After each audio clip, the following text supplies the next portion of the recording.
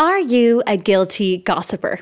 Wait till I tell you, or come here till I tell you. Or it's like, oh my God, answer your phone. That's when you know it's big gossip. Well, according to recent research, if you're Irish, then the answer is probably yes. Don't tell anybody. Don't tell anybody I told you that. Now, please don't. Promise me. Swear in the Bible you won't tell anybody. In fact, the average Irish person spends 52 minutes a day gossiping. I'm half Swedish and it's so true. Swedish people are so ungossipy compared to us. We're just bold. And though much of it is harmless, the bitchiness of men shocks me every day. I know more about his friends than me own at this stage. Some gossip can be damaging.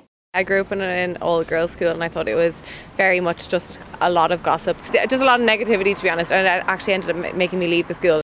Particularly when office gossip makes it out of the group chat. One girl was acting out and she shouldn't have been acting out. And my friend had sent me an email saying, listen, what's going on here? This is ridiculous. And I responded saying, no, it's completely unacceptable and I think we have to call her out on this. And lo and behold, didn't I send it to the girl? I don't know how it happened. So why do we continue to gossip when we know its negative consequences?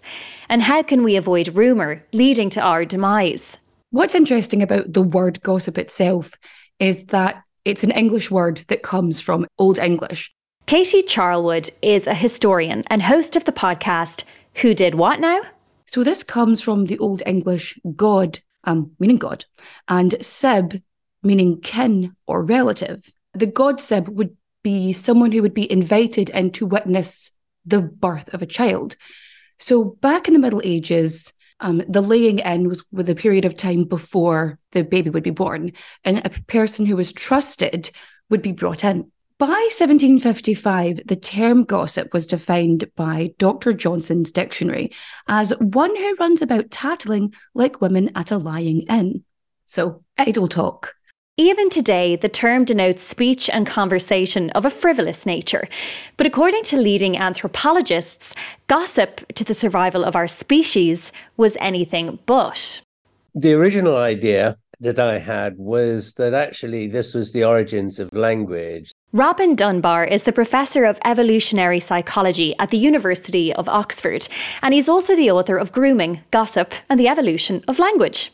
Our monkey and ape cousins bond their relationships with each other by social grooming. So leafing through the fur, and the fur triggers chemicals in the brain, which create this sense of warmth, coziness and trust. You cannot groom with others, or cuddle or snuggle up with more than one other person at a time. So this rather limits the size of groups you can go around in. And that sets a group size of about 50 people, whereas our sort of typical village size in the past is about 150 people only, but still that's way above. So how do we bond this much bigger group together? And the suggestion I made was, well, that's why language evolved. It allowed us to sort of create these bonded relationships. Malicious gossip is a natural next step, because the important thing it can do is allow the community to act as its own policeman. You know, people can say, did you hear about what Seamus was up to on Saturday night again? And that then allows you to bring social codes of the community, the kind of informal rules of behavior which allow things to work reasonably efficiently. Though gossip in itself has been at times a punishable offence. Gossip also led to punishments, which is where things like the scold's bridle came into play. And that again was in the 17th century. It's effectively this muzzle, a cage muzzle that would go over the head of a person, typically a woman. It was also known as the witch's bridle and the gossip's bridle. So this muzzle cage would be placed over the head with a metal plate with spikes on it, which would enter into the mouth so that the tongue could not move, so that a woman would not be able to talk and therefore share any more information. Katie Charlwood says gossip has played a varied and important role throughout history. Gossip, before the word even came into usage, was an important factor in ancient Greece. So when they were having meetings of the Senate in Athens, they would take gossip and rumour very much into consideration, because what information was going around about you was very relevant to the construct of your character. So when we get to the 13th century in Ireland, gossip was used to condemn the very first woman who was condemned of witchcraft, which is Alice Kittler. Several of her husbands had passed away, granted in suspicious circumstances, but she was a a moneylender and woman of power. And these rumours spread and spread until she was effectively chased out of the country. And a lot of the witch trials actually started like this. Skipping forward to the French Revolution, gossip was utilised by the peasantry. So fashion changes in order to stop the spread of pamphlets. What would have been the pockets in women's clothing, which would have been large enough to hold these pamphlets, they would be removed in order to stop the spread of this information, as if people would not just talk to one another. And so the news was spread that way. They resorted back to gossip. For better or worse, in the 21st century, gossip has gone digital. I've sent a voice note about someone to the person. A moment of absent-mindedness can really damage your relationships. Sophie Lyons, who you just heard, and Clara Kavanagh are hosts of the podcast House of Gossip. I'm trying to think of how to say this without being too incriminating. I was close to a situation where there was a secret girlfriend, and it was how everybody who knew what and who knew what when and how it all came out, and the ripple effects of that on a group lasted like maybe a year or two. Clara and Sophie's weekly podcast usually focuses on the celebrity juice du jour. I suppose sometimes your day-to-day can be you get up, you get your coffee, you go to work, you come back, you go to the gym. So if you're talking about celebrity gossip and potentially just amongst your social groups, it gives you something that lifts you out of your day-to-day. And if you're talking like, let's say, a cheating scandal, I mean, a lot of people have been cheated on. It doesn't feel great.